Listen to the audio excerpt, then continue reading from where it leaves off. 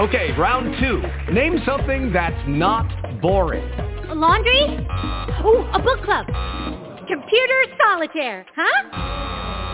Ah, sorry, we were looking for Chumba Casino. That's right, ChumbaCasino.com has over 100 casino-style games. Join today and play for free for your chance to redeem some serious prizes. ChumbaCasino.com. No purchase necessary. Void where prohibited by law. 18+ terms and conditions apply. See website for details. Blog Talk Radio.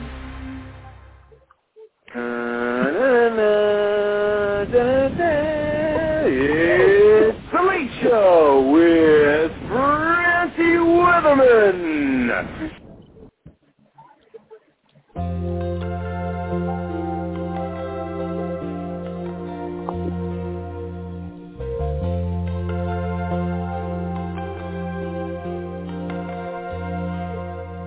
If tomorrow all the things were gone I'd worked for all my life, and I had to start again with just my children and my wife. I thank my lucky stars to be living here today, 'cause the flag still stands for freedom, and they can't take that away. And I'm proud to be an American, where at least I know I'm free. And I won't forget the men who died, who gave that right to me. And I gladly stand up next to you and defend her still today, 'cause there ain't no doubt I love this land. God bless the USA.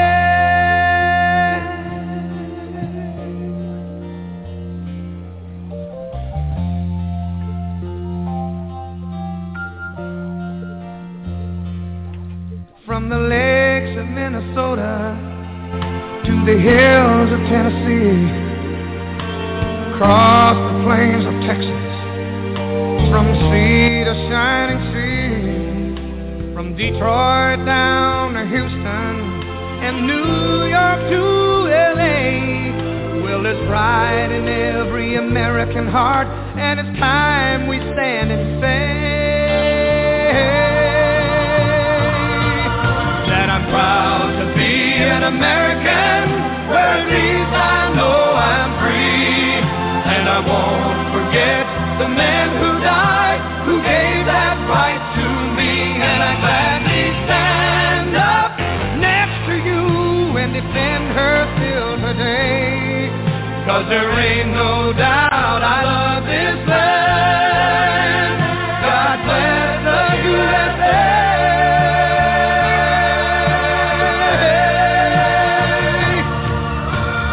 Proud to be an American, where at least I know I'm free. And I won't forget the men who died, who gave that right to me. And I gladly stand up next to you and defend her still today, 'cause there ain't no doubt I love this land. God bless the USA.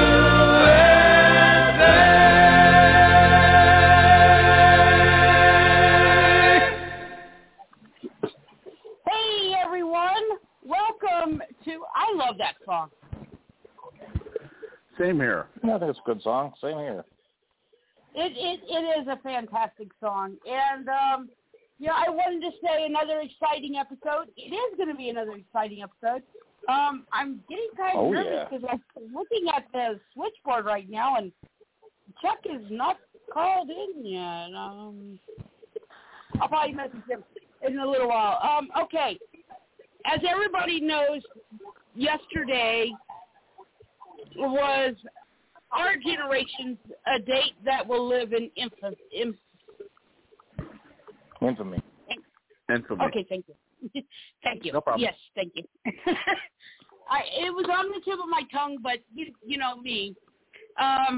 Anyways, it was a devastating day. Everybody will remember where they were that day, and I thought at this opening that maybe we share where all of us was, instead of saying, this is who we got coming up, this is what's going on, let's share where we were when we realized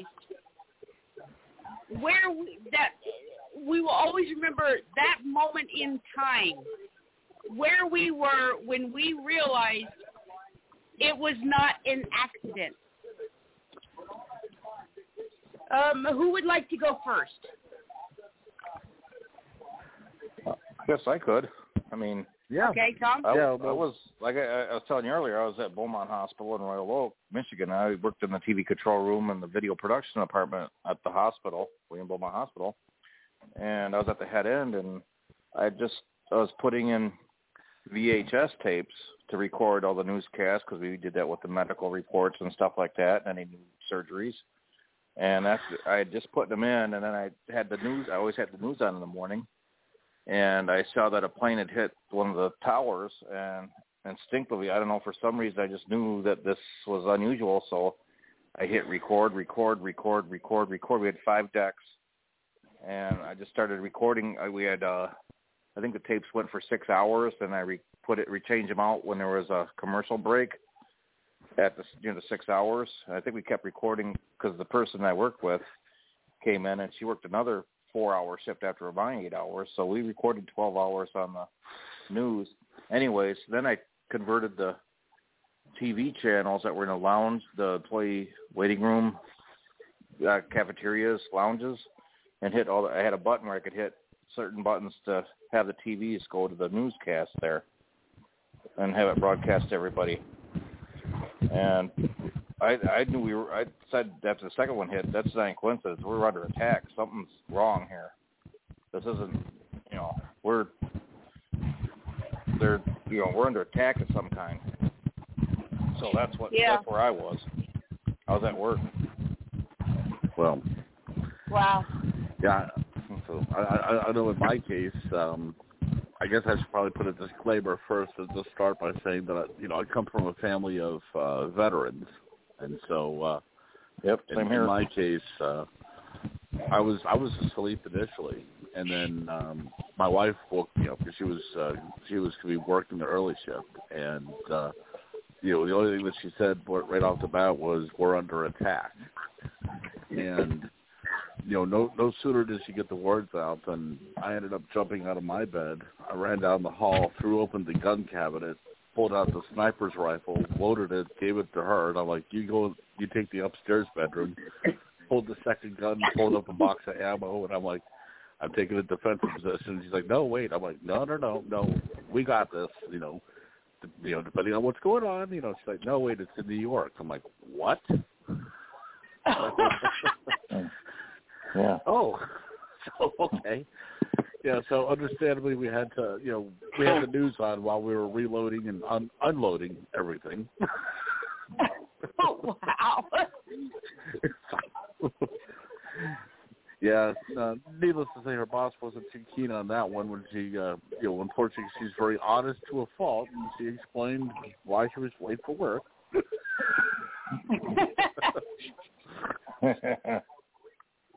Oops. Nick, I know you're on. Nick, do you remember where you were? You're talking to me. I was thinking about it, and I was hoping that you wouldn't say, Nick, do you remember? Because it opened up mentally a bunch of like an onion layer of onions and stuff. Precisely where I was in my room at this house at my parents' place, and I started seeing it live as it was actually happening on my TV in my room, and then in my parents' living room, they were watching it too and stuff, and it was just all over the news. Just my onion thing is because that's around that time. That's when I met Phyllis, the mother of my son Charlie, And the thing is, I don't want to like go on and on about it, but I met her when I was working at a place called House to Home, which was a home improvement store, and just right after 9/11, and the whole country seemed like they were like just all like everybody's jaws dropped, including mine. About a week after that, or a week and a half, it just seemed like everybody was so patriotic around me, and then when I went to work especially.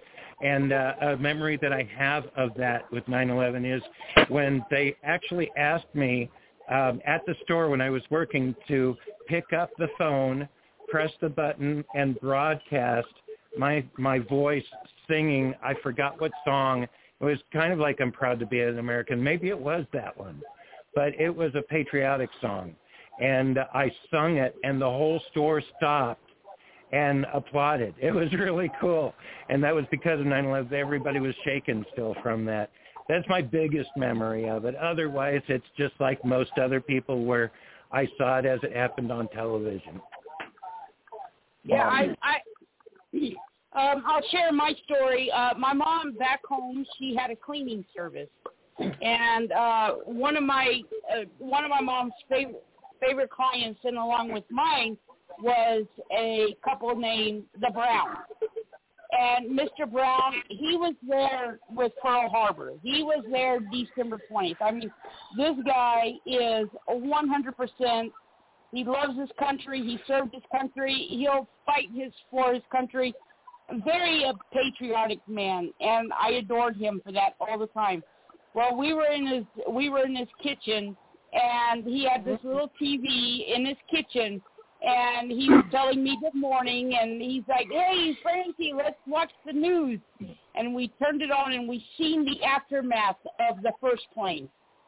And we were both just sitting there, like, in dead silence watching this.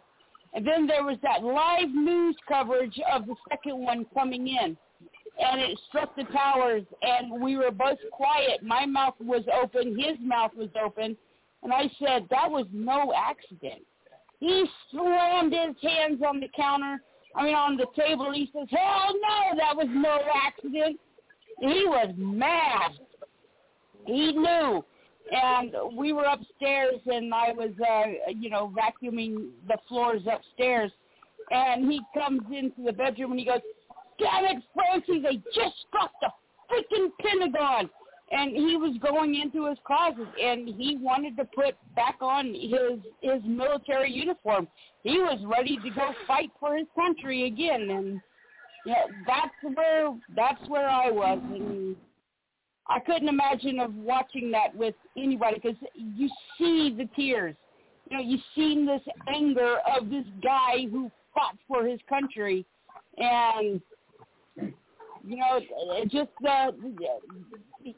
you guys know what I'm saying, right? The pride that he had, and he's going to say, at almost 80 years old, I'm going to put on my uniform, and I'm going to go fight for my country again. So, yeah, that's where I was. And now, I hope. Yeah. And one thing I would like to say, and I didn't want to bring this up, but I think it's a good point, because I don't want to get political on this, because we're not a political show. But Chuck did call in. Chuck, you are live. We're going to bring you on in just a second, and you better remember where you were at 9/11 too. But this morning when I was watching the Pittsburgh Steelers and the Buffalo Bills, Buffalo New York game, did you guys notice that not one football player kneeled during the national anthem? Yep. That brought a lot of tears to my life. I was in my office writing, so I missed it. Not one football player got on their knee. Nobody kneeled. They all stood up, and they all placed their hand over their heart. And I was very proud to see that. All right. With that being said, we do have a show to do. Okay. Yes. And it's I do appreciate you guys sharing your stories with us, and I hope that all the listeners also appreciate that. Thank you, guys. No problem. You know, I know at this point I bet our audience probably sees me as Michael Gross from Tremors, but that's all right. I don't have a mustache. Hey, you know what? It's kind of funny. After we got done with the Browns house, me and my mom, we did rush home because nobody had the TV on at the house, and my older brother was taking a bath, and I said, "Get the hell out of the bathtub! We're under attack!" And he said, "What? What?" He came streaking out with a towel. So I kind of related to your story. I was like, "It's in New York!" And my dad's just sitting in the kitchen like, "What?" Yeah, so I did relate. We didn't have a gun, thank goodness. All right, but back by popular demand. On a happier note, Chuck! I am here. Hey, Chuck! Woohoo! Welcome, Chuck. Yeah, welcome. Welcome back. Thank you. Yeah. Yeah, it's good to have you back. The last time you were on the show, very successful. It kicked ass. Well, great. I'm glad to hear that. So, yeah, to the 4 people that wanted me back. I messaged you. Huh? Yep. I said, so to the 4 people that wanted me back, thank you, each and every one. That's my mom, my sister, my daughter. Let's see. And maybe Nick. I don't know who the 4th one was. And are the checks payable? You got to make sure those checks are payable. Oh, I pay cash. Oh, okay. Good. You always get cash. Never take a check. Chuck, do you remember where you were on 9/11? Yeah, my story's more boring than was it Tom who thought his home was under attack? I came in late, so I didn't hear who that was. William. Okay. I just have a quick question, Tom. How often does your home come under attack? Not very often. Okay. You seem prepared. That's why I was wondering. Oh yeah. I'm the family archivist in a lot of ways. So I have a lot of antique weapons that have been passed down over the generations. He's like the Blues Traveler band of Francie and Friends. Remember when he was pulled over and there was all that arsenal, and then they found out that he's got all these bunkers and everything. Yeah. Yeah, I know. I'm moving houses. Just relax. Yeah. William's the Blues Traveler of Francie and Friends. Pretty much, yep. But I think just like most people, I was at work and I just abandoned my office and went next door to a restaurant that had a big screen TV and just sat there and watched it all day. Because you don't believe it's happening. It's just so surreal. Yeah. Yeah, it's kind of like something that you would pay $10 at a movie theater to watch. It's like, no, come on. Michael Myers isn't real. The boogeyman's not real. Oh, the boogeyman is most certainly real. Oh, yeah. You can say that again. Yeah, he may present himself in different forms, but the boogeyman is most certainly real. Now, I do have a very fun follow-up story. Chuck, I think you might get a kick out of this. Speaking of boogeymen and stuff, this didn't happen immediately after 9/11, but more towards late 2009, early 2010.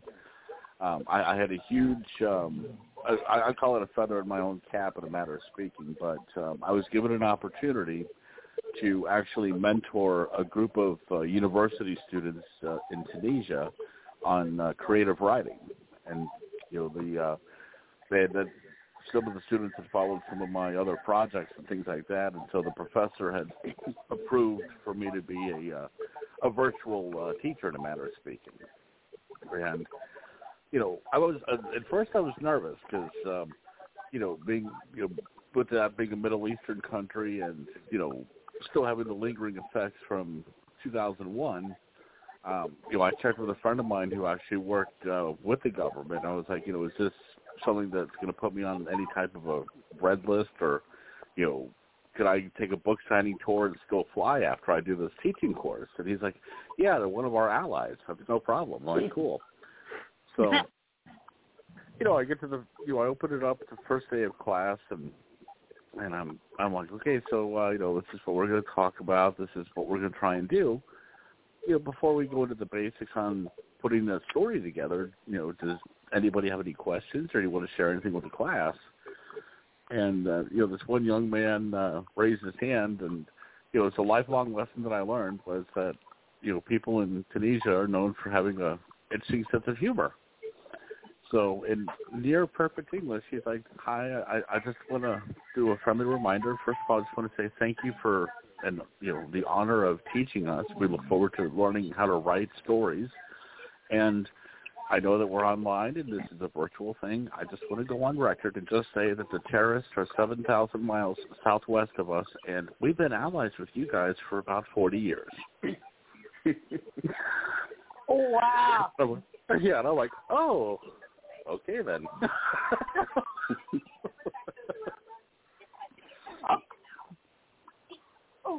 Run.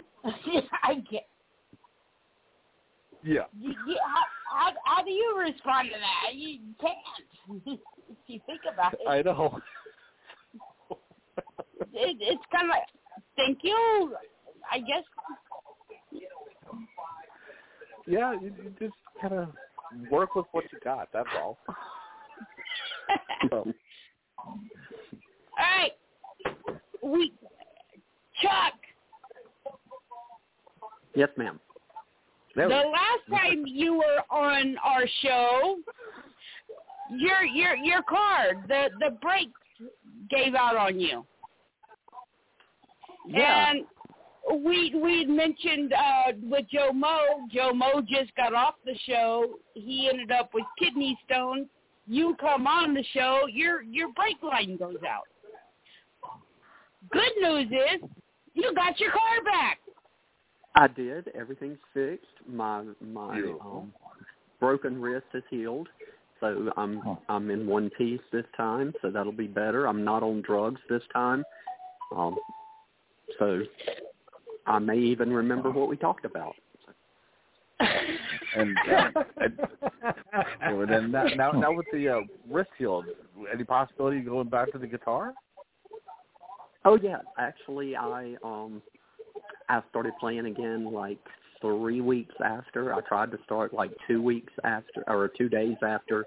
Took me about 2 weeks to get where I could do it at all, and about three weeks later, I actually played a gig in Southern California. So. Wow, that's great. Cool. With a cast still on. Amazing. I mean, that's determination right there. I wasn't that good. I'm sure I wasn't that good. That's not the point, though. I mean, still, just putting the effort into it is good enough. That's for sure. It was fun. It was an opportunity that I didn't want to pass up, so we did what we had to do. Hey, Chuck. Hey, Chuck. Yeah. Hi, Nick. How's it going now? Hey. Yeah, I was kind of concerned there when I heard about your accident, too, speaking of that, because what immediately got to me is not your book Family Man, but your guitar playing. And what I instantly pictured, remember the RoboCop remake where Gary Oldman was getting the guy that lost his hands to play guitar again with robot hands? For some reason, I thought of that. And I was going, oh, no, what's he going to do? Well, the wrist injury actually happened about 2 weeks before the car decided to climb a telephone pole on me. So it was just a couple of different things there that happened all sort of at the same time. So got all this out of the way, and we've moved on. So. And I'm not sure why I keep speaking of myself in the plural sense, but. Hey, at least you're not the third person. If you ever say, and Chuck says, And at least you're not trying to climb the Twin Peaks of Mount Kilimanjaro either. No, but there is a Twin Peaks very near me. With Really? scenic views. Hey, they paid me $1 to say that. So. Well, I hope you have a damn good cup of coffee.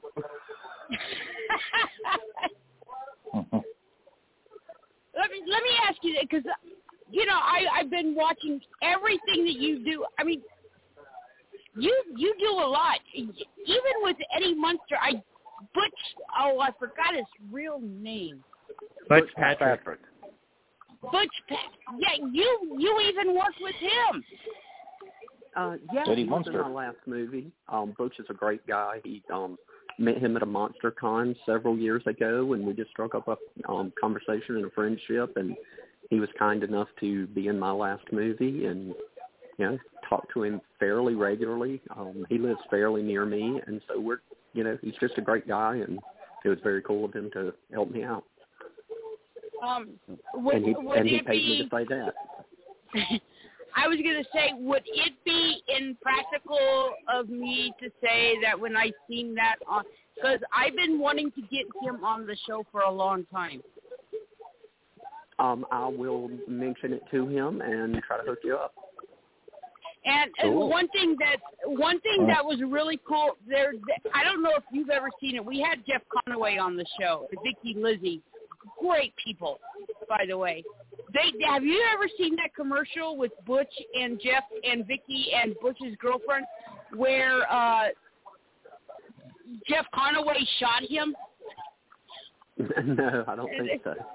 Oh my gosh, I gotta send you the link. That is the funniest thing ever. And everybody's like, Vicky, Lizzie, and his girlfriend, he's dying. And Jeff Conaway's, I don't care. Just bury him in the backyard.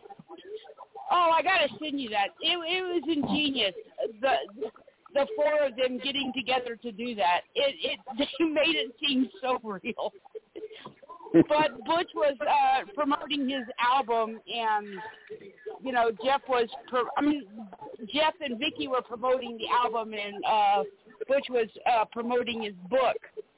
And it was just, I got to send you that link. If anybody has not seen it, you got to see it.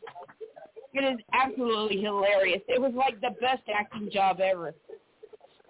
Nice. Yeah. So okay. Yeah. So, anyways, I didn't mean to talk about him so much because you're the guest. But that's okay. Butch is my buddy, so that's good. We'll just promote when he's on the show. So there you go. Yeah, and you can help us host the show. That sounds great. Yeah. If you Makes don't it run, a lot more easier that way. No, but seriously, let's get back to you. We talked about it a little bit. Family man.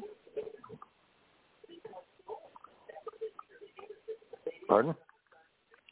Family man. Yeah. Yes, and Tom, thank you. Thank you for sending me the copy of yours, by the way, before I forget. Oh, you're welcome. Hope you like it. I'm sure I will. It's on my to read very soon stack. Oh, cool. You're welcome. I thank you for sending yours too. Appreciate it. Oh, you're quite welcome, man. Like I said, I look very forward to it. So unfortunately, I don't get the time to read that I would like to. So my stack grows. But I think you're the next thing in line actually. So I'm looking forward to it. Okay. I hope so. I hope I did it justice for Rod. So I got a question for you. Being a Beatles fan that I am, was Manson really into the Beatles like that? I mean, or was that, I like to quote him a lot when people ask these things, and his thing was, "Man, that wasn't my trip. Bing Crosby was my trip." So that's, he wasn't a child of the 60s. He was a child of the 40s. 40s, yeah. He was like 40-something years old when that happened. Yeah, he was 33, I believe. 33, 34, somewhere in there. So a whole generation older than Oh, yeah. And I think that was a lot of what led, people to look at him as the leader, is because it's only natural that, someone that is the 13, 14, 15 years older than most of them is going to be perceived as the leader from the outside and also a lot of ways from the inside. I do think he respected the Beatles. I do think he had a interest in them. I don't think he was, he thought that was more music, teeny bopper music is what his thoughts on that was.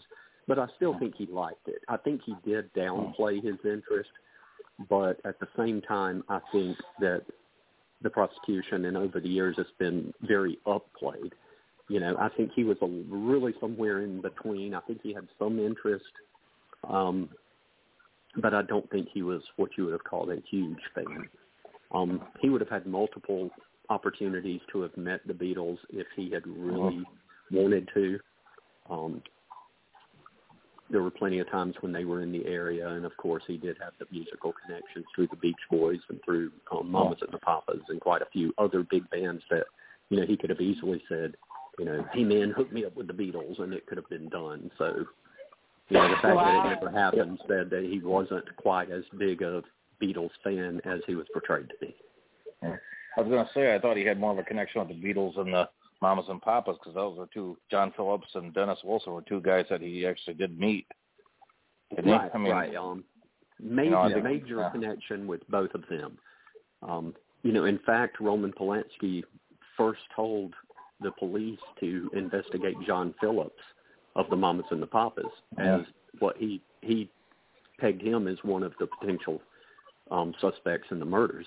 Both he and Bruce Lee were two of the first names that Roman mentioned to the police that he thought could have been involved.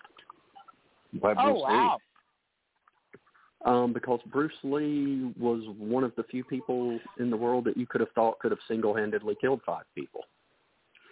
And also he was heavily, he was good friends with Jay Sebring. In fact, Jay Sebring is the one who got Bruce Lee into Hollywood and into acting. Bruce Lee and Jay Sebring, Bruce Lee was Jay Sebring's karate teacher.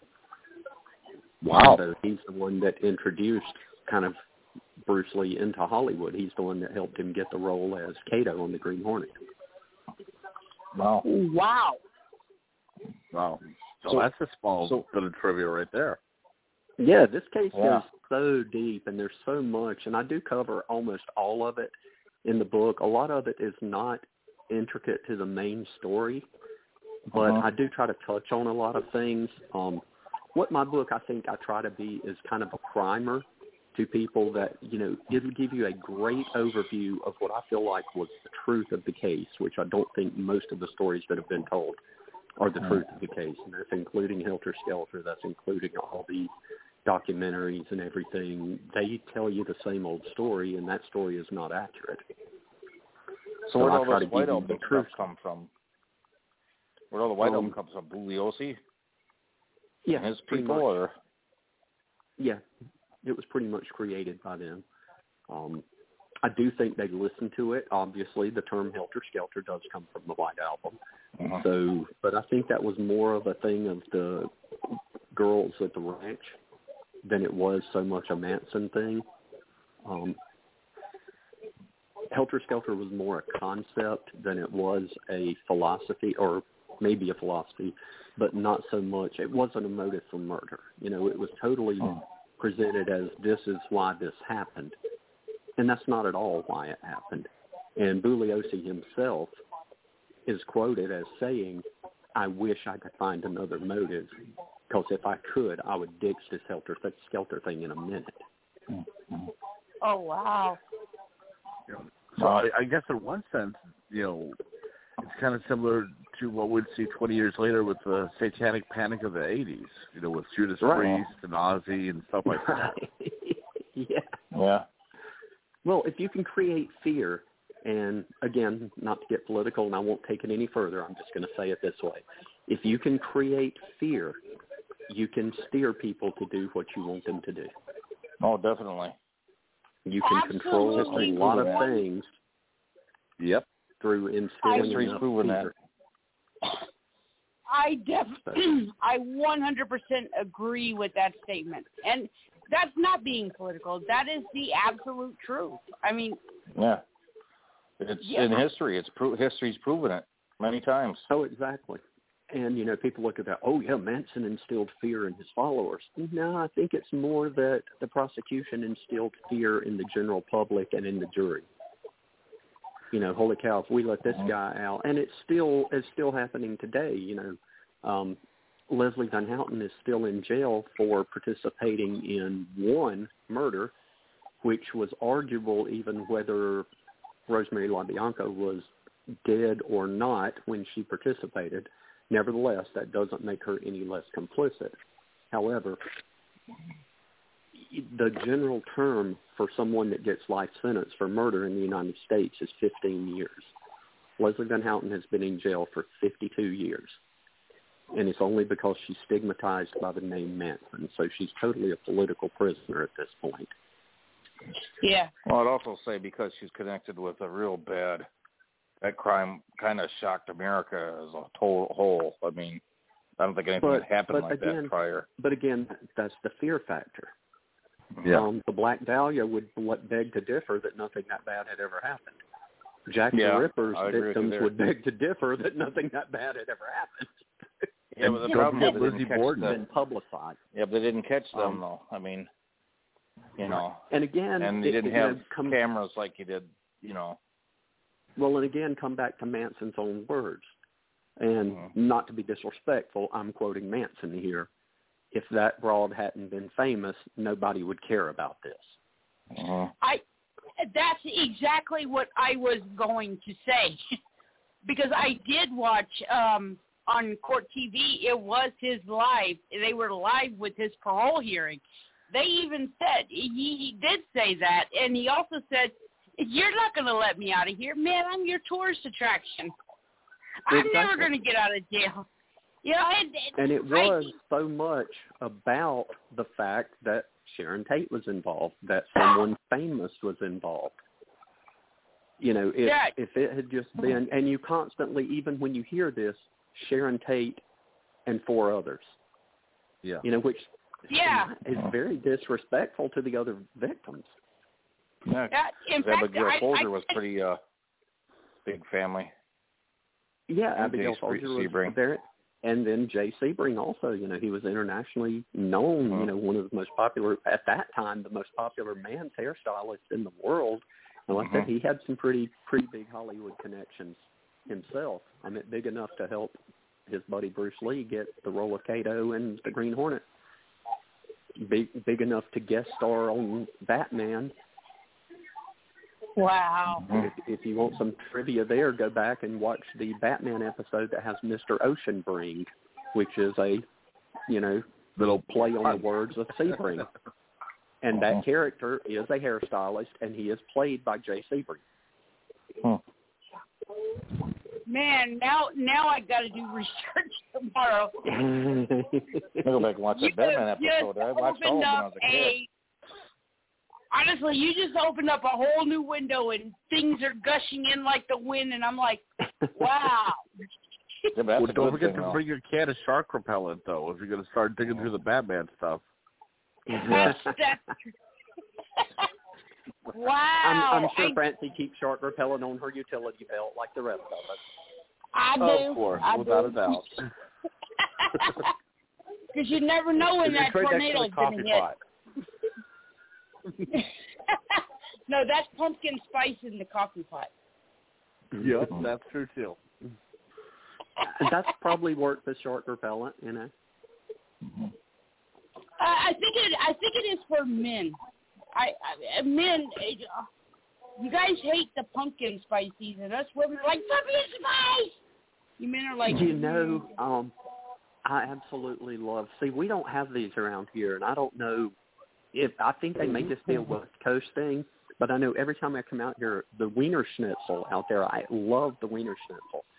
And the first time we went out there, they had a dipped pumpkin spice cone, ice cream cone, that was just amazingly delicious. And now anytime I'm in California, I've got to go to the Wiener Schnitzel. But apparently they do a different flavor every month, and I've yet to hit it again with the pumpkin spice. I think but stores could sell it. So if you have one near you, you got to try it.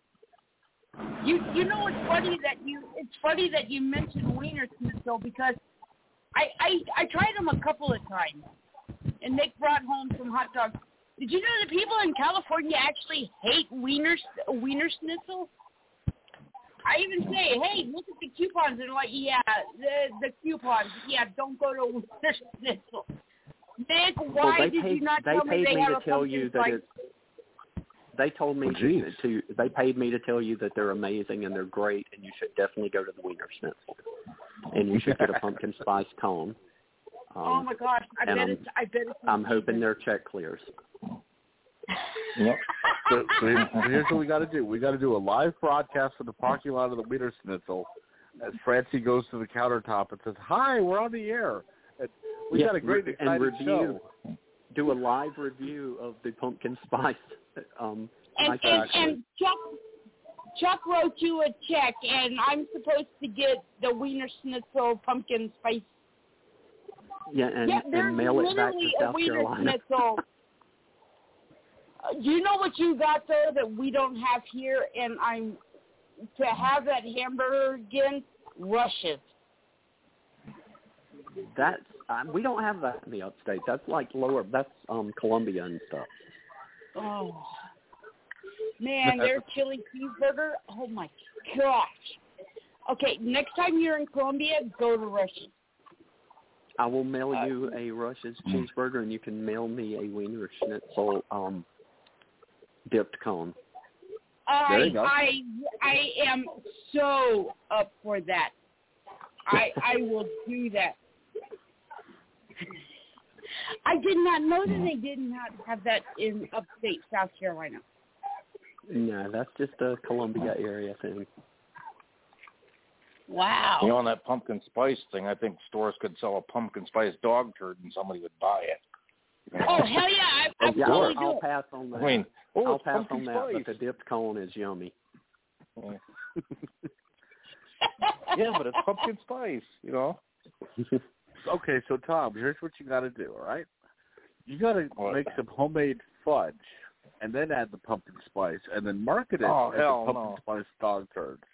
Oh, you could, I guess. Put it in one of those pans that are shaped for like corn to put them in, and then bake them in that. It'd really look real. Exactly. See, there you go. Chocolate cake or something. You know, that'd be fun. You guys do that. Just turned me away from. You guys have just turned me away from pumpkin spice. Well, I'm not trying to do that. I'm just saying they put it in almost everything. Pumpkin spice lattes, pumpkin spice coffee, pumpkin spice flowers, pumpkin spice dog what food. What is it that William said a couple of weeks ago? They're going to have a pumpkin spice bonum. No, I can't even pronounce the word. Where they clean your butt. Enema. Oh, there we go. I was going to say a bonum. Hey, you know what? You guys. You know what I think about pumpkin spice? Does the show come around to butts every week, or is that just when I'm on? I don't know. I think pumpkin spice was my favorite of the Spice Girls that you never saw. Well, I that mean, was the fat girl, right? Pumpkin spice.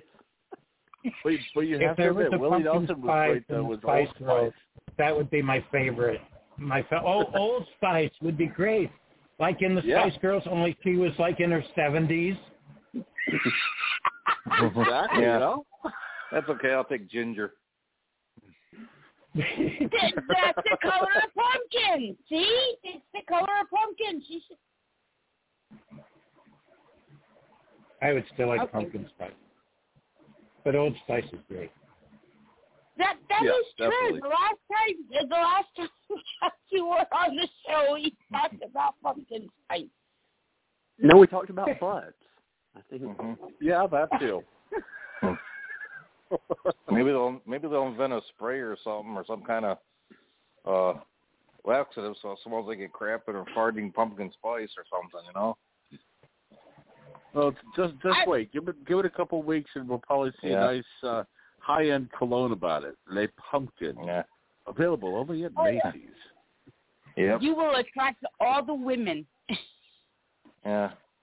think about it. Women carry bacon, and we're going to attract all the men. The men wear pumpkin spice cologne. You're going to attract all the women. All right.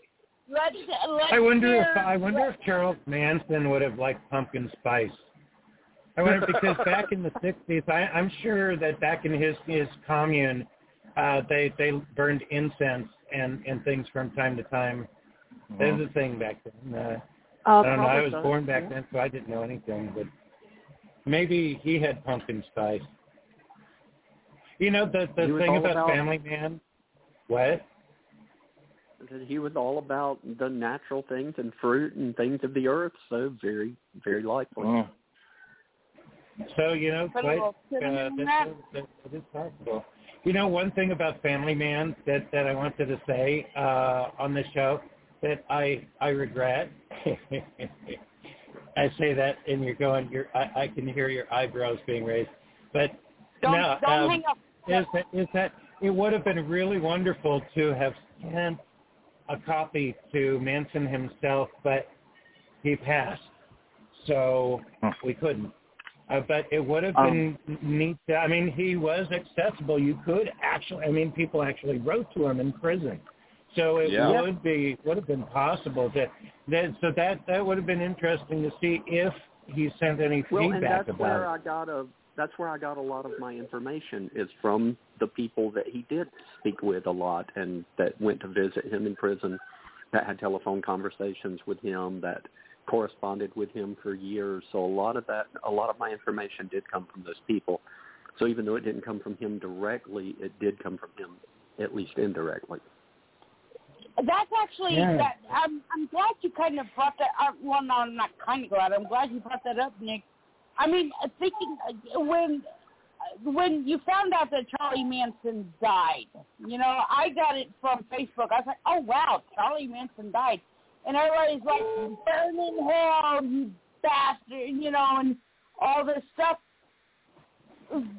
Were you in the middle of writing the book? Were you thinking about the book? And what was your opinion on, because everybody had different opinions on his death.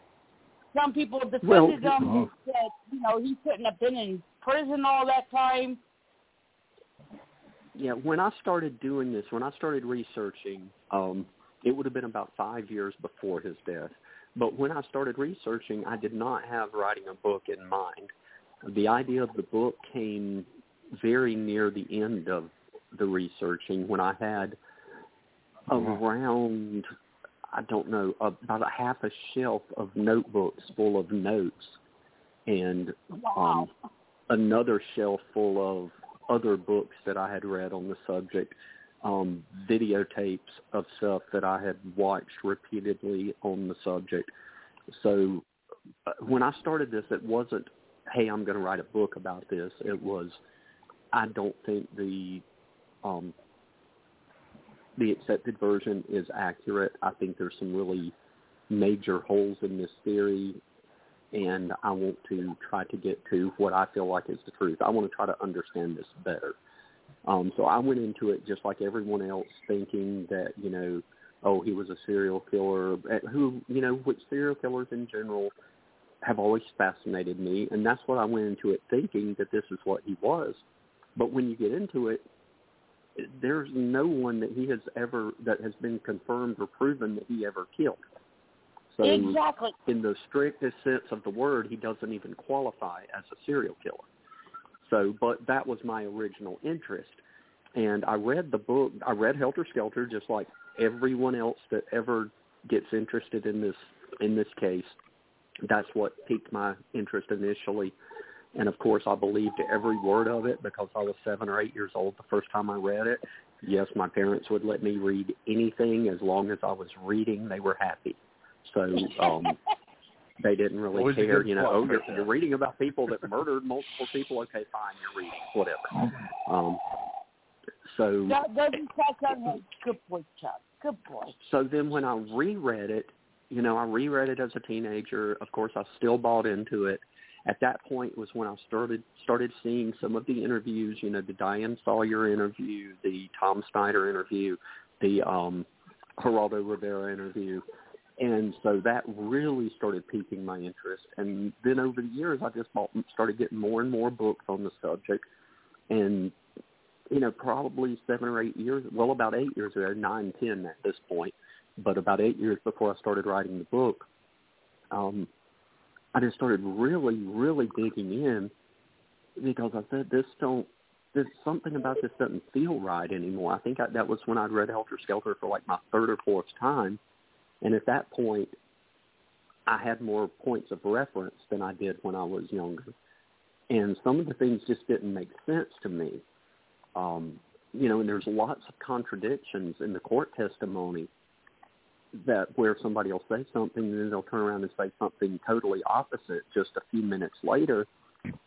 And the attorneys just kind of let it go. They never really questioned them on that. It was just like, okay, we'll go with that. Well, she just said something different just a couple of minutes ago. Why are you letting this go? So that's why I kind of started digging into it. And then there's a couple of podcasts that I started listening to and all. One was called the Tate LaBianca radio program. A guy named Brian Davis does that. Brian was kind enough to talk to me a lot for the book. And he was one of the things that really made me start digging into the case. I mean, like that, I had my own suspicions, my own interest.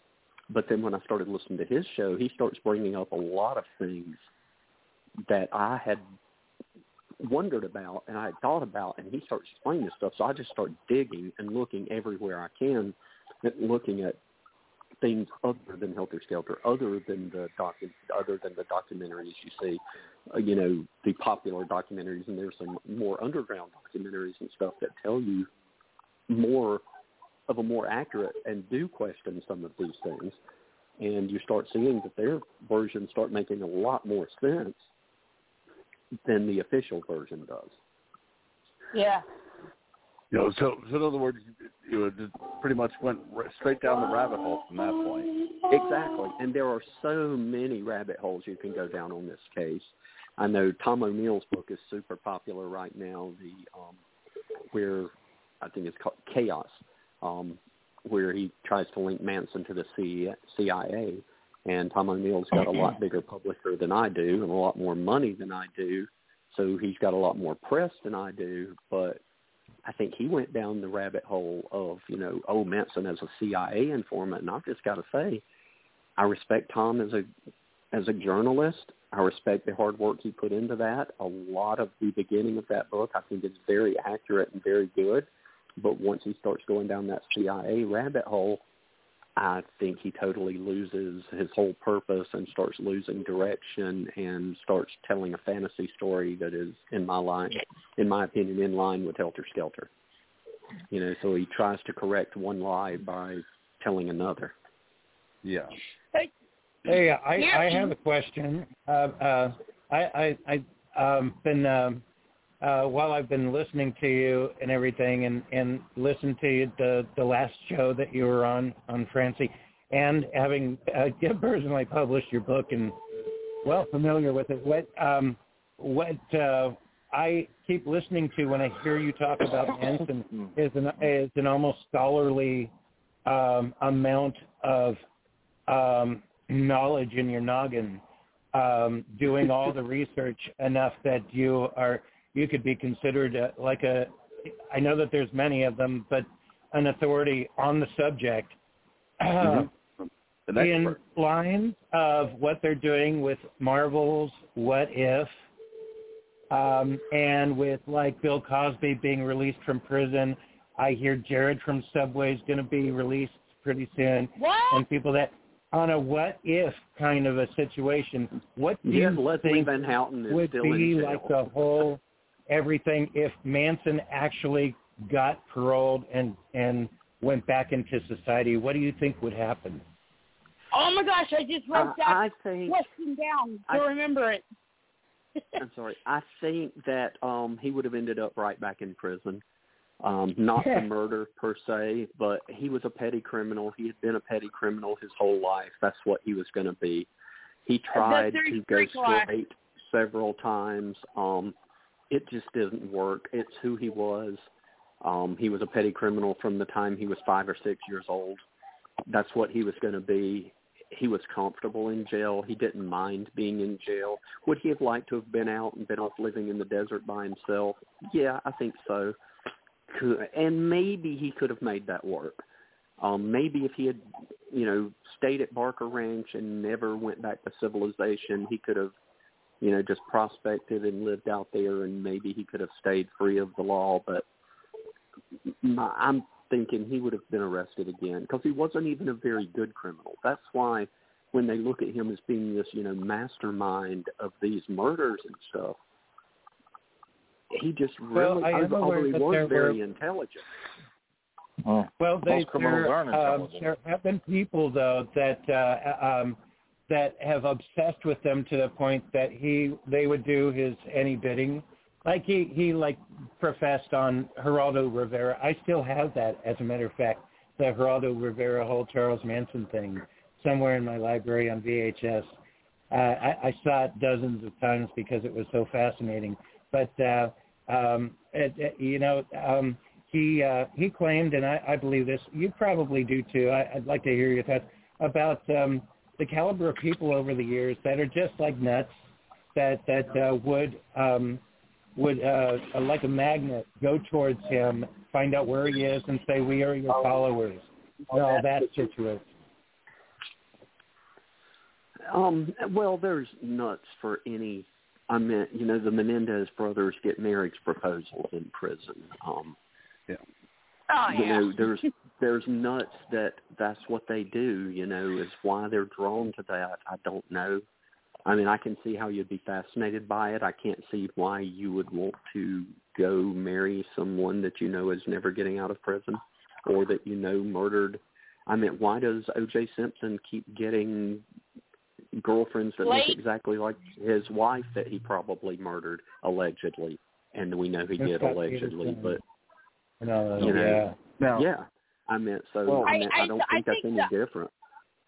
Okay, now I will speak as a female in this situation. I will tell you, it's probably because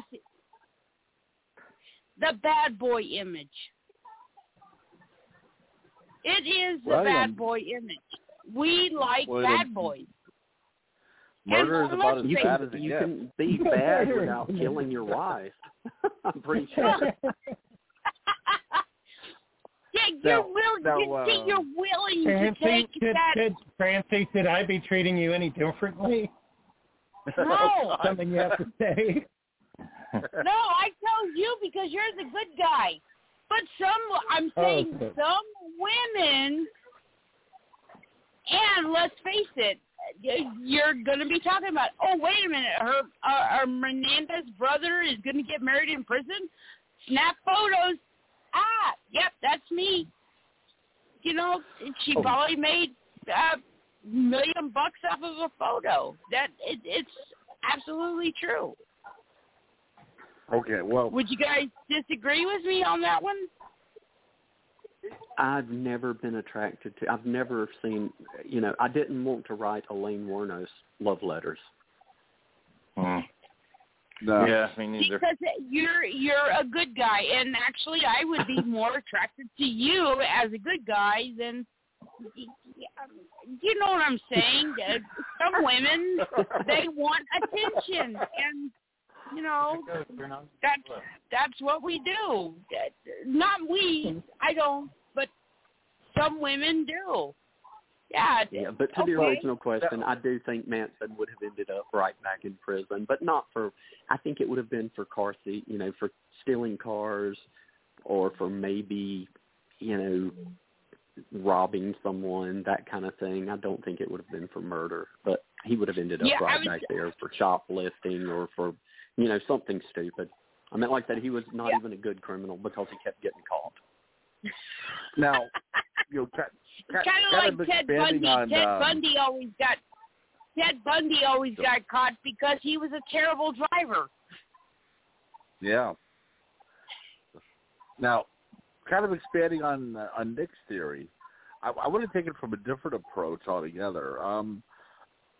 I saw this in passing while channel surfing, but there's actually a TV series that's called Life After Lockup, and it's I've seen romance that. right after they're paroled. I've seen that.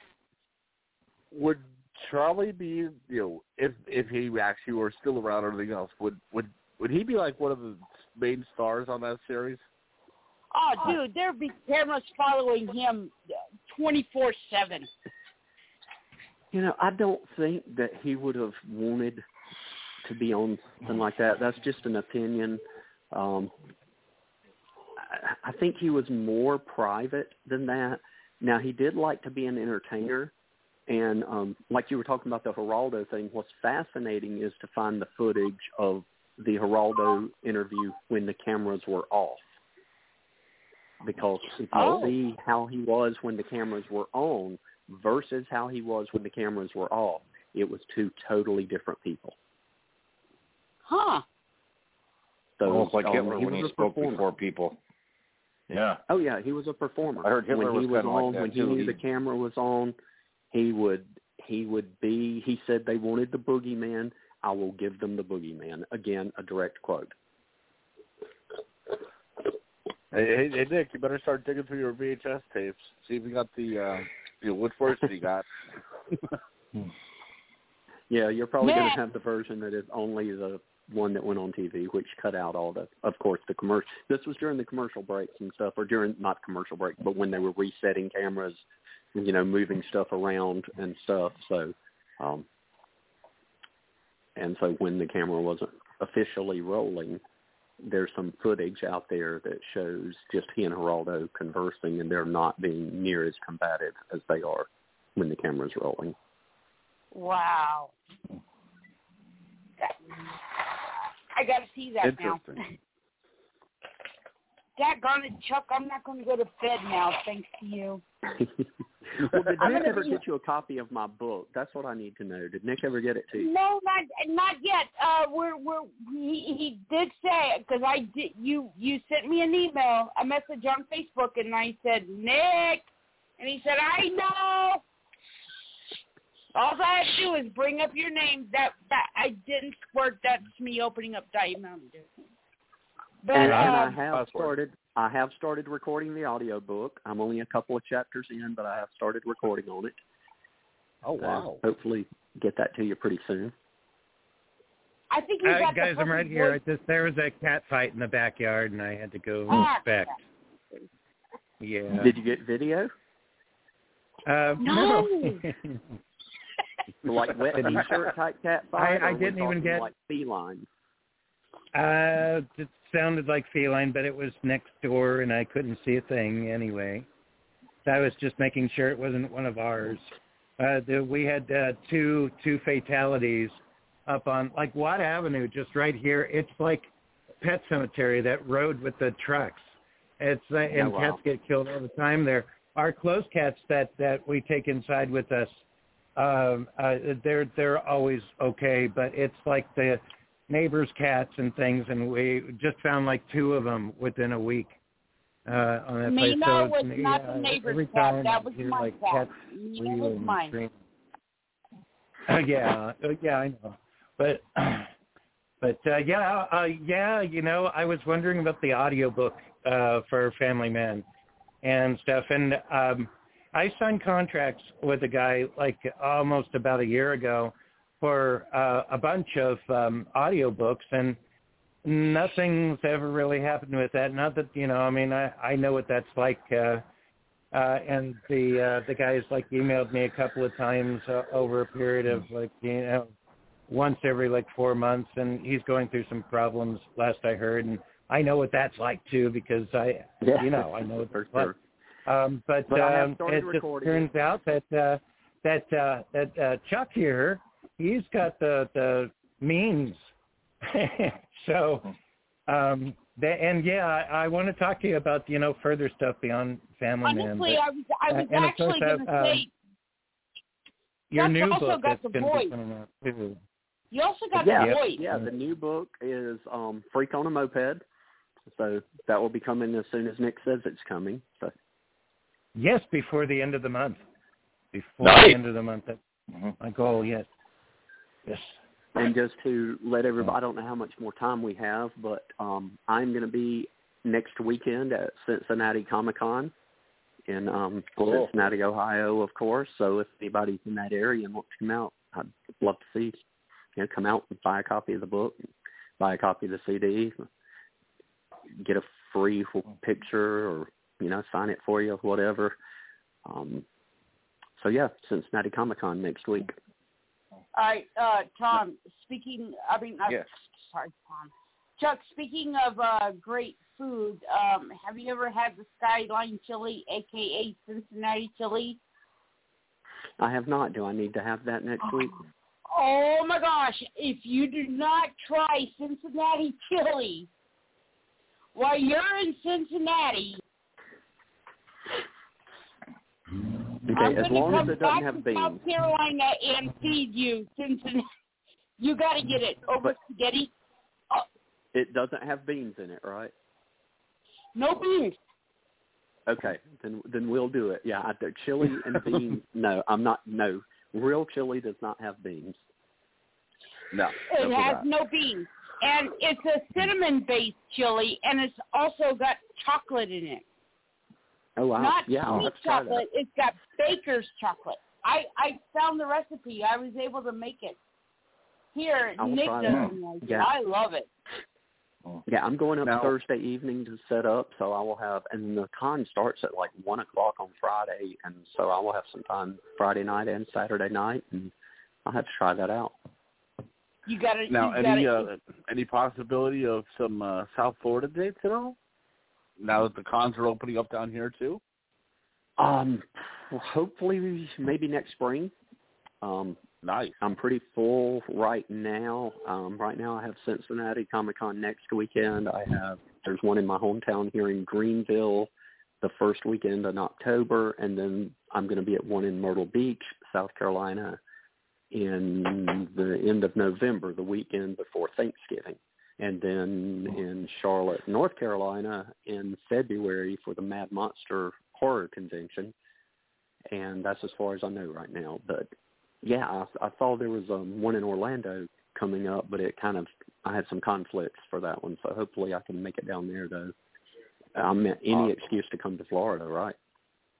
Yeah. Kind of like this weekend here. I'm closer towards the Fort Lauderdale area, so this weekend we had the SuperCon. Okay. Send the whole Miami area. Message me and kind of let me know. In fact, I'm going to be in Miami, but I'm going to be there extremely briefly. One thing end of October. One thing I would like to say is you're mentioning all these dates all around the Carolinas. When I was in South Carolina, there was really no conventions. There was no nothing. I'm glad to see that the Carolinas are really embracing a lot of this now. Oh, yeah, the Charlotte always. Charlotte's had Mad Monster and Days of the Dead for quite a few years. And then Greenville's had the Greenville Comic-Con, it's actually called South Carolina Comic-Con because it's the biggest one in the state. It's right here in Greenville. And then Columbia has one now. Charleston has one. Myrtle Beach has one. Wow. So they're all over. Now, those are all Comic-Cons. Not as many horror cons, but I've really done well at the Comic-Cons. I was surprised because there's crossover, but some people couldn't care less about horror that are there. But there seems to be a lot of people that do, so I've really done well at them. So that's why I'm going to try the Cincinnati one, see how it goes. And we'll see if that one goes well, then I'll try to venture a little further. I haven't wanted to venture very far for the Comic-Cons just until I get a good grasp on how well they're going to go. But so far, they've been really good. Well, that's good. I mean, Comic-Con's got a little bit of everything. It's amazing to see how it's changed over the years. Yeah, they do. They have a lot more to offer now. They've kind of turned into more of a pop culture convention than just a comic convention. Yep. Oh, yeah, that's true. So are there any killers that you're going to go after in future works that you're thinking of doing books on? As of right now, I only intend to do total fiction from this point forward. Now, that could, of course, change. Who knows? I mean, who knows? I'll never say never about anything. But I only have so many 8-year periods to research left. So, I can write a fiction book in, less than a year without having to research it for 8 years first. Yeah, that is true. The secret is the coffee. Right. So I've got the one turned in that Nick says he's going to try to turn around soon. And I've got 2 more kind of in the works, so we'll see where they go. And plus I've got a new movie script that I'm writing and, of course, new music, so all kind of stuff. I keep myself busy because it's nicer for me to be outside my head than it is to be inside it. That's true. And it keeps you out of trouble. You were talking about your music, and we haven't had a lot of time to talk about that because we were so Charles Manson. I mean, come on, you can talk about him for hours. I feel like we barely did. I know. I mean, I can talk about Manson. So if Nick, if you want to set me up any speaking tours on the Manson case, hey, I'm in. So. Hey, that would be great. There you go. In fact, people would go. In fact, I have quite a few artifacts, quite a few pieces from Barker Ranch, a few things from Spawn Ranch, and even a few things from the murder houses, which I obtained, we will say, legally. Oh. So there's some stuff that I can share with people. You've got the recordings and such too. I remember doing the last time you were on the show and you were talking about what you have. Yeah. Yeah, I've got some cool stuff. That's really cool. That's awesome. Another show. Well, I mean, my goodness. So listeners. So, listeners, anybody that's been listening, following Francie and Friends, and paying particular attention to when Chuck W. Chapman is on the show, and all about, Charles Manson did that, like I said before, he's has a lot of a wealth of information, enough to, fill, a whole bookcase full of, stuff and things. So I was thinking about a birthday. When it comes to Family Man, you guys got to pick it up, and the audiobook and all the everything. But Chuck Chapman is okay. Yeah. Oh, sorry, I could go on. I was gonna say, Chuck, I don't have a birthday show scheduled, and I know Tom can't be here, and he's probably gonna be kicking his ass because he's gonna be walking his daughter down the aisle. No, you're not gonna be kicking your ass. You're going to be happy. Okay, that came out wrong. What would you say if we did a full Charles Manson show on, I don't know. Well, what I was thinking of was what I was trying to get at, too, is unlike, I love my authors. What you bring to the table, Chuck, is not just the books. It's the music, too. So you could, do both. You could do a speech about Charles Manson, Q&A thing, and bring out your guitar, especially after you're more healed and everything. But you're like a one-man show, and we can do something like that. That's for sure. I also wanted to say, for whoever's listening, I'm going to put this up on the Black Bitchy Books group page on Facebook and everything, but I didn't officially announce it. Anybody who's listening, any author that's listening, you're more than welcome, as long as you can get here, to be here on Halloween for hopefully again 900 trick-or-treaters, and be a part of our anthology that I'm going to give away for free that you could sign. And Chuck, if you can do that too, bring your guitar. I would love music. But anybody that's listening right now, and I'm going to make an official announcement, Fred Weehe's already going to be here, and we're going to have all kinds of stuff. I want to. It's like a mini convention. We have room, and we're going to have plenty of people. I mean, we've been doing this for years now, so it's kind of legendary in these here parts.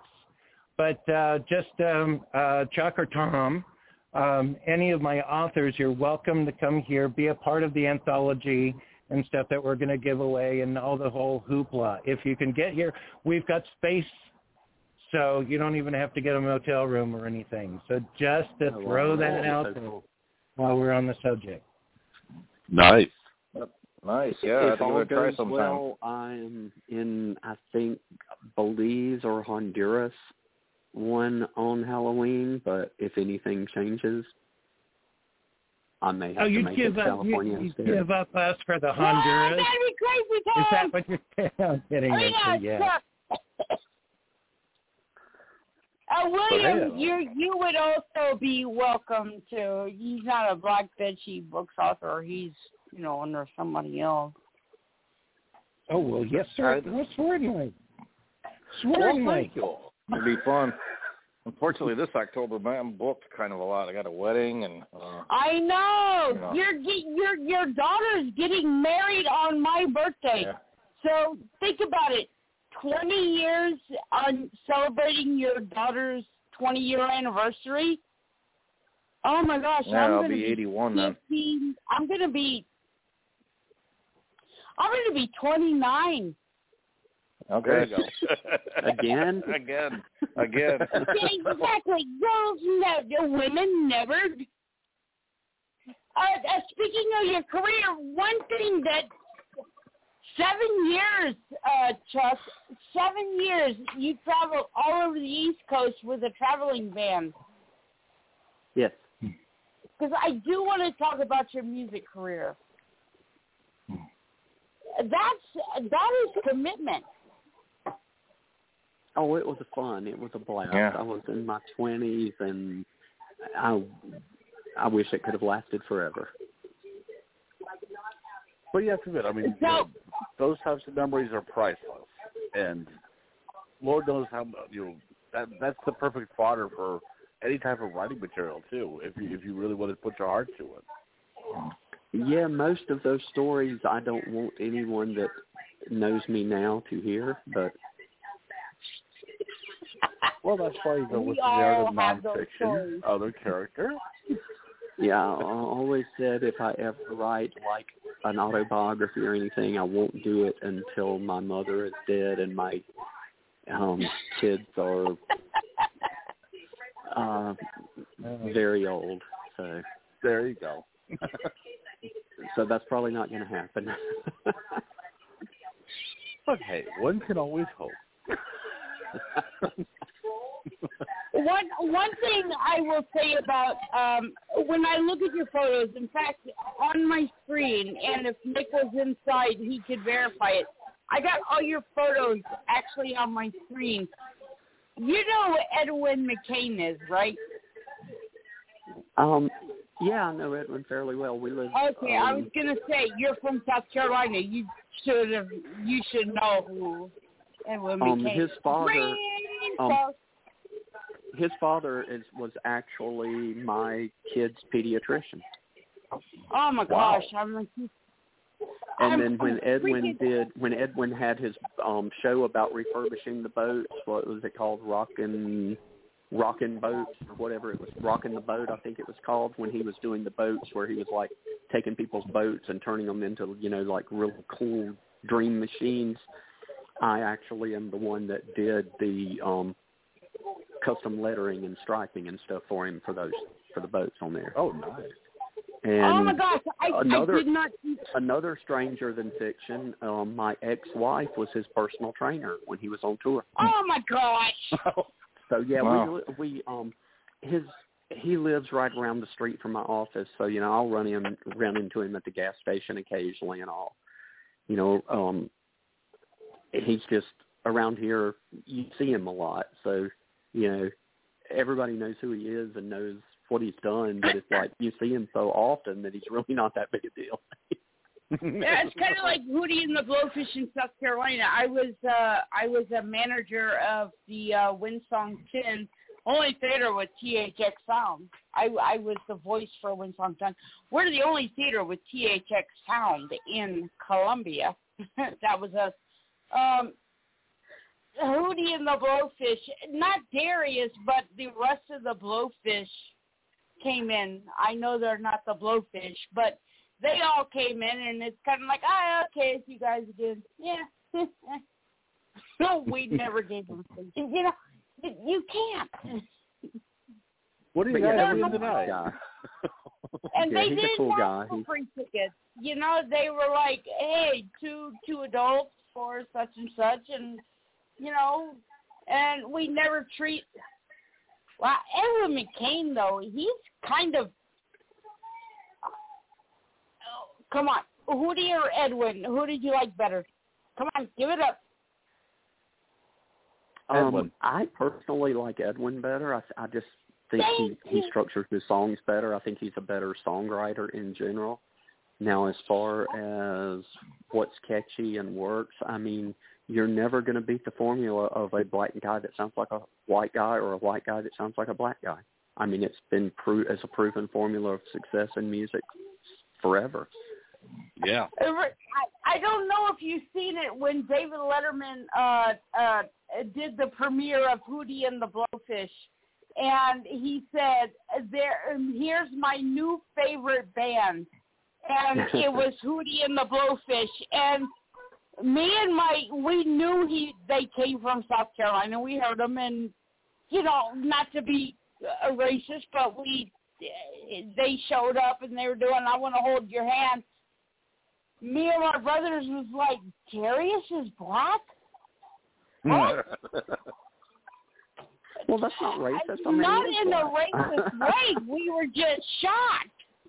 Well, he doesn't sound like it. And like I said, that's been a formula for success in the music industry forever. I mean, Elvis, you know, was the same way. People thought Elvis was black when he was white.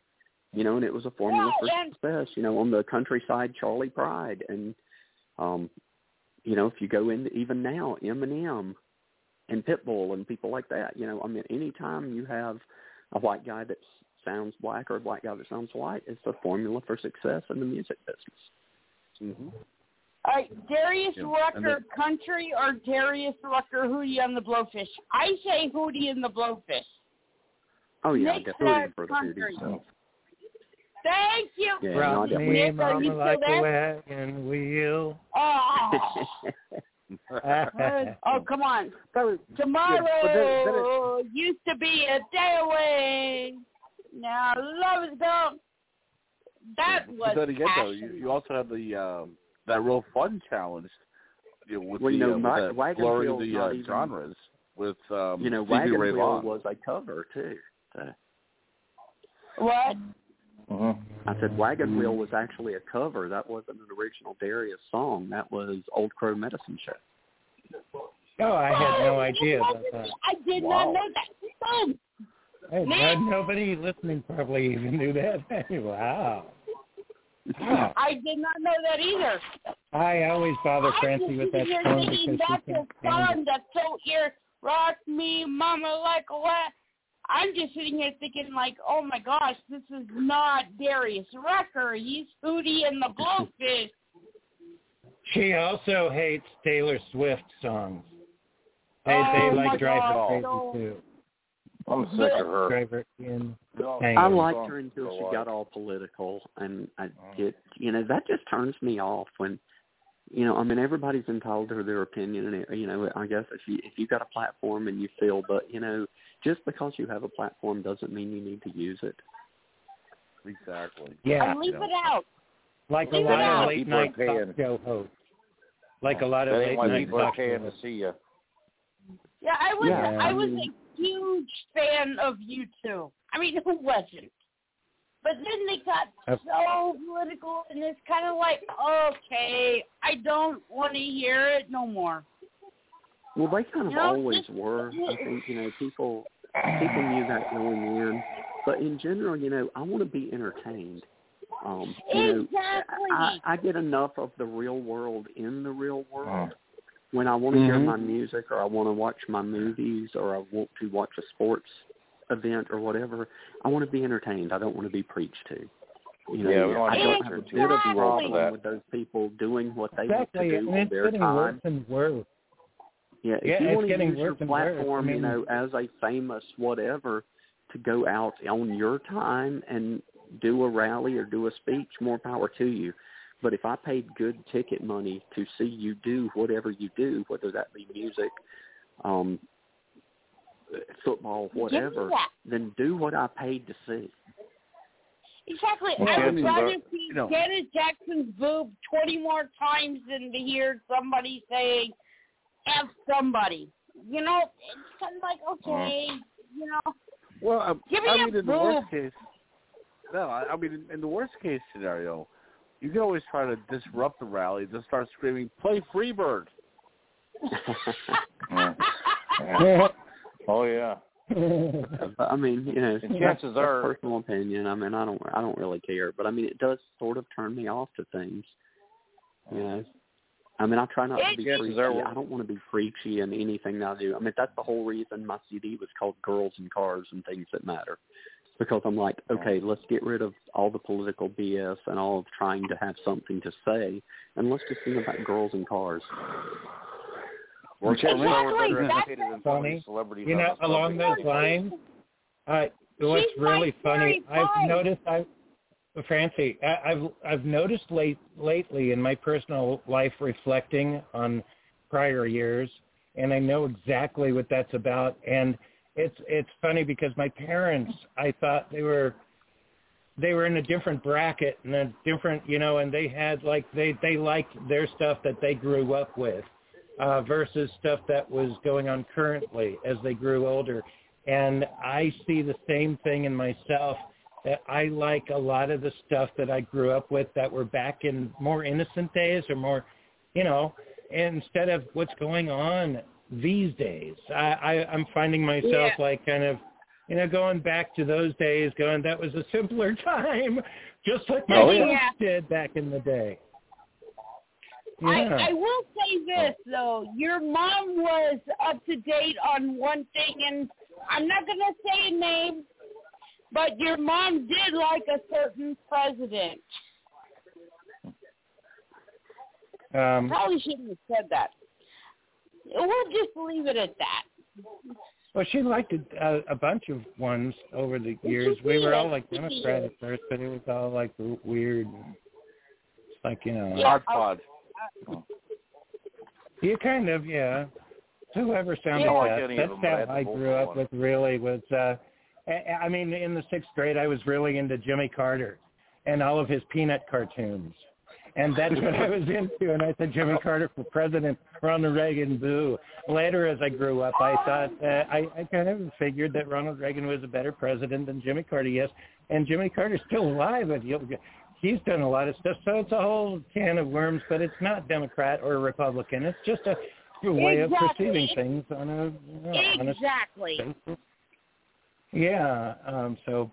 anyway, I want to put myself on a pedestal here. It's still all about this phenomenal writer and musician named Chuck W. Chapman. Which also, I got to tell you, listening to your music, and I hope you like this guy also. You kind of remind me of a cross between Tom Cochran, Life is a Highway. Yeah, that's Tom Cochran. That is Tom Cochran. And Edwin McCain, and I love your music. Well, thank you. I really do. You got that. Huh? I said I will take those as compliments. I hope you do. Please because do.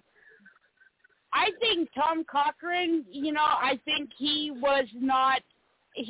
Of course, he's huge. I mean, he's great. And with your listening to your music, because I've listened to your music, and I think that's you're right there with the both of them, and you're kind of grunge rock and roll, and I like it. You know what came to mind, Francie, about Chuck?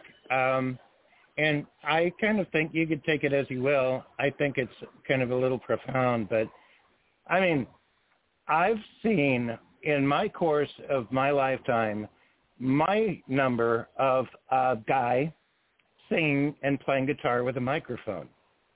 You know, I've seen it on TV. I've seen it in real life over and over and over again.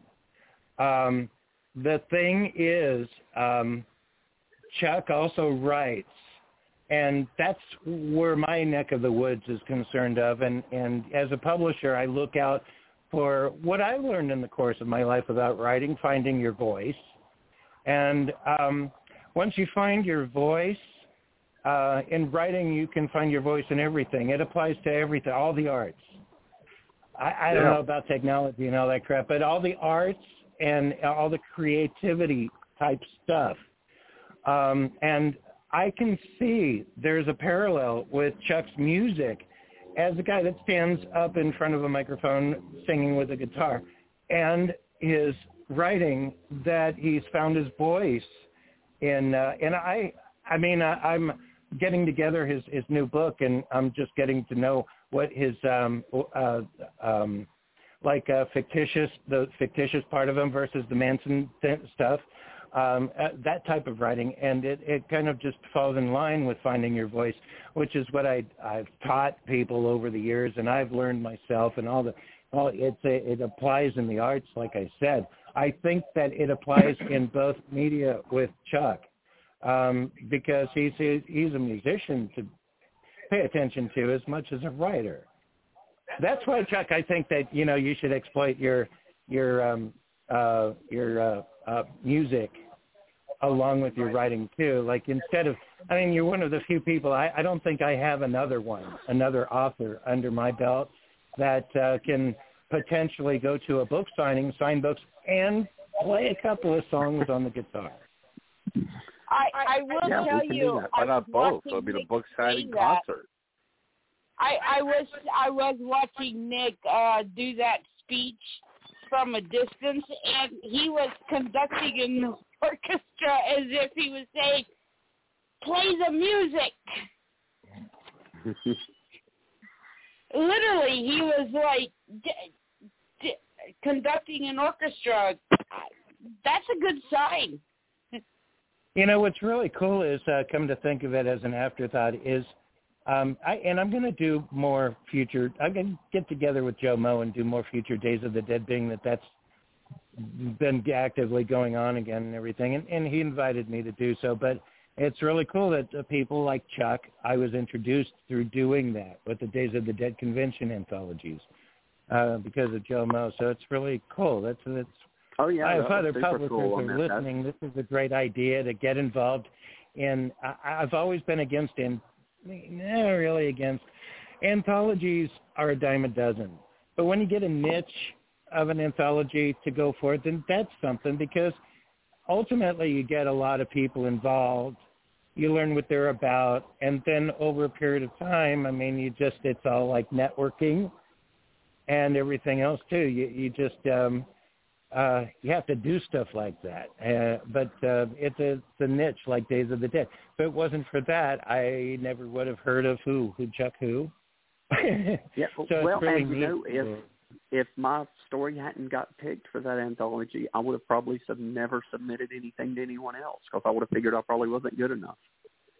One of those if things. That, like the Marvel what if scenario, like the what if scenario, if that happened, that should never, you just got to keep doing it so that maybe next year somebody would accept you or something. Anybody that's listening, don't ever let that deter you. Don't be as manic depressive as I am. Whoever's listening, don't be as manic depressive as I am.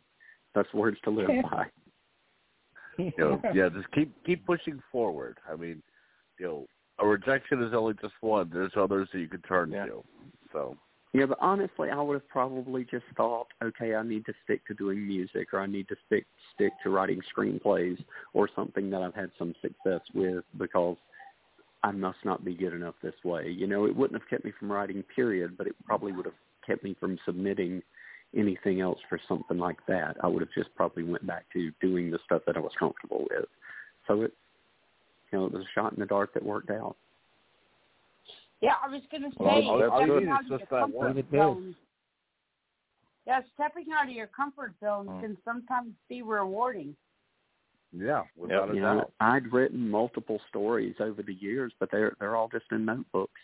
I'd never really sent anything in. So other than a poem, I think that I got published when I was like 16 or something. So now you submitted yourself, and I think that this could be, because I do have a friend. I used to babysit him. Oh, I'm old. And now he's a grown-up, and he wants to get in with this Jomo, and he wants to get into writing, and he's a little scared, and I'm trying to tell him, do it, man. Just do it.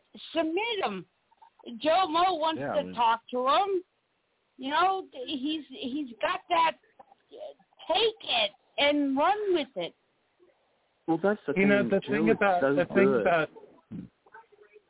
The thing about writing versus other arts and stuff, especially when it comes to people that are shy about it, that are afraid to submit stuff, is it's not like an acting audition or a music audition, or you don't have to go face to face or anything like that. You have no face. You have no. So us introverts, including me, I mean I know what it's like. It's the only endeavor. It's kind of the ultimate for people like that. So it's hard for me to put my head around understanding exactly the inhibitions. I do understand, but it could be a lot worse. And so to me, it's just the opposite. With just the words on the paper, or even as an artist with just your artistry and submitting it to somebody, without showing your face and stuff, you could live in a closet. But you could do all the great stuff. I like being on a stage. So, I like being on a stage and having that interaction and being able to get that instant gratification. That's the beauty about that's one of the beauties about you, because you like to do that too. You're like I said, like a one-man show, and you've got books. And you're very Nick, good at both. I'm going to go ahead and say it, Chuck. You're also a hottie. Honestly, I won't go as far as that. Well, I'm not going to say hottie, but I'll say this much: you're definitely a prolific author and one heck of a great musician. I've actually been drafting a few projects from your songs. Of everything else. I mean, Chuck, you're the full package. Here we are singing as crazy. And you didn't have to kill anybody to get that full. Honestly, I mean, come on, think about it, Chuck. Do you really know that for sure? You got a great person. I will say this. I look at your photos. You got the cutest little hair. Nick, tonight, I'm not going to run away with Chuck together. You're comfortable enough in our relation. Chuck, you're a hottie. I mean, come on. You're funny. You're witty. You got a great imagination. You're talented. Come on. You're a hottie. Well, thank you very much.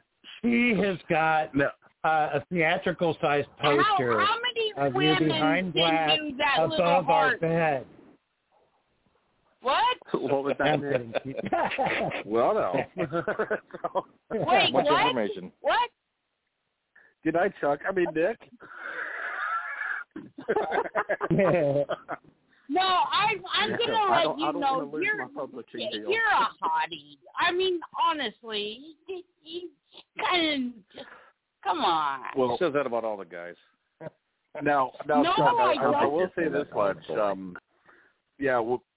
When Francie first told me that you were coming on to the show, I actually got you mixed up with somebody else. I'll be the first to admit, because she sent me one of your pictures, and she's like, it's going to be awesome. You might know him. He's a guitar player. And I looked. I'm like, oh, my God, you booked Joe Walsh?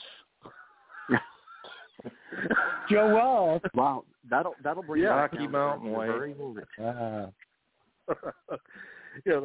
Let's say no, but he's close enough. He plays guitar, and he's from South Carolina, like I am.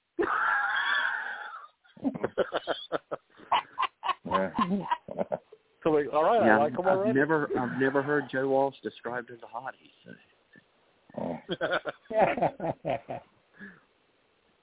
Like Rick Ocasek. Yeah. And I guarantee tomorrow morning when we're in the after party now, so I'm allowed to say it. Nickerdoodle, you know I love you. But he is a hottie. Come on. And I guarantee that tomorrow morning women are going to listen to this show in the after party and they're going to say, yeah, he is. And they're going to be like in the Warner Brothers cartoons where Bing Crosby would croon to the chickens and they would hatch a bunch of eggs. My ego will take all those statements. You're not a rotten egg. No, you.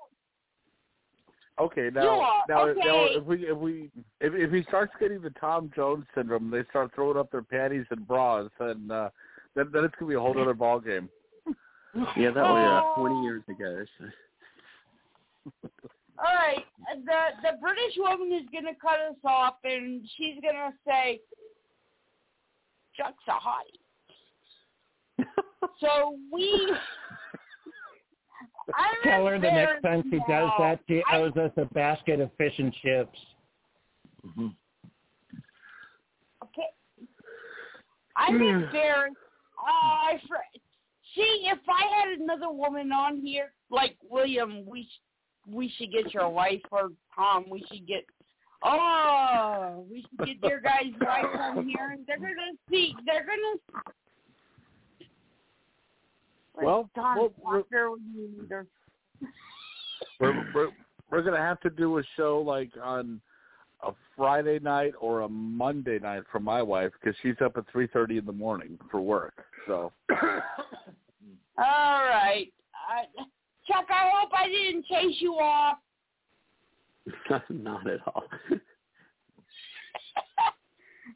but I hope you had Chuck, as much it's fun great as to have we you did. back again.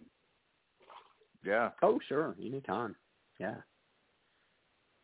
It's always where fun. can we find Chuck W. Chapman at besides blackbitchwoodbooks.com? Yeah, everything. Everything is Chuck W. Chapman. Instagram, Facebook, Twitter, Reverb Nation for my music. Also, gosh, I can't even remember. But yeah, everything Chuck W. Chapman will lead to me. Excellent. Yeah, apparently there's a couple of guys out there. One guy named Chuck Chapman that was a basketball player in the NBA back in the 50s or 60s, and there's another one that apparently invented or discovered a genus of an iris. So there's actually a Chuck Chapman iris that they named the flower after him. Yeah, so that's why I put the W in everything to keep me separate from those guys in searches. You know what's really weird? What's really weird that you just said right now was when you were talking about where to find you. I was thinking of other Chuck Chapmans that I've heard of in my life, and then you started mentioning there's other Chuck Chapman, and I keep thinking I know his last name is Chapman, but Amy Grant's husband that used to beat her back in the oh God, back in the late 80s. Yeah. His name was Chapman. He I used to want to be a Christian rock star, so I was all into the whole Christian music scene. So I know that Stephen him and her Curtis and what happened, but it was Chapman. It was Chapman. Anyway, the notorious one is the Mark David Chapman that shot John Lennon. I'm like, you jerk off, why do you have to have my name? Right. Yeah, and also in Anaheim, a prominent street in Anaheim where I grew up in the first half of my life one of the prominent streets was Chapman Avenue. Wow. Chapman Avenue. It's a sign. I always used to go to Vaughn's exactly. Supermarket. That's what I was going to say. It was preordained. It was Chapman. Yeah, you should do a search on your lineage or something like that.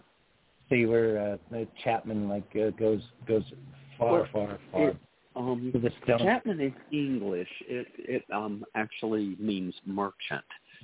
So I'm related to other people named Merchant or Marchant, which was a variation of the merchant name, and Chapman meant shopkeeper or merchant. So it's English. So I know that I'm English, and then on my father's side, both my grandmother and grandfather was English. Then on my mother's side, it's Irish and Cherokee Indian. So. Cherokee Irish. Woohoo! There you go. Chuck, we are about to be cut off. I do want to play one of your songs as the closing song.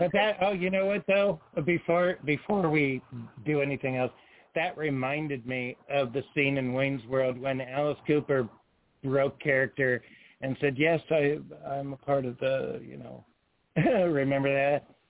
Yep. Yeah. Yep. I need to go no further. All right. Okay, Francie. All right, we're going to play Chuck Chapman's song, which hit number 1.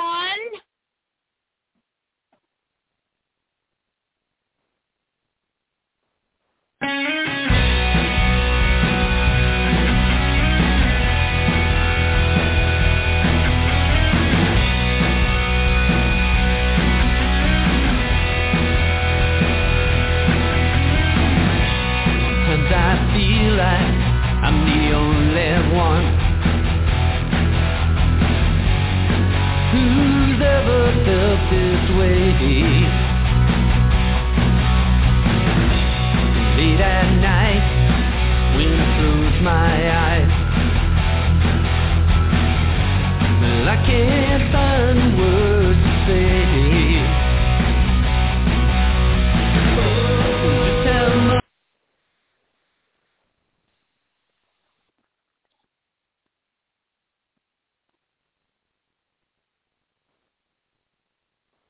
Hey guys, it is Ryan. I'm not sure if you know this about me, but I'm a bit of a fun fanatic when I can. I like to work, but I like fun too. It's a thing. And now the truth is out there. I can tell you about my favorite place to have fun. Chumba Casino. They have hundreds of social casino style games to choose from with new games released each week. You can play for free anytime, anywhere. And each day brings a new chance to collect daily bonuses. So join me in the fun. Sign up now at ChumbaCasino.com. No purchase necessary. VGW Group. Void where prohibited by law. See terms and conditions. 18+.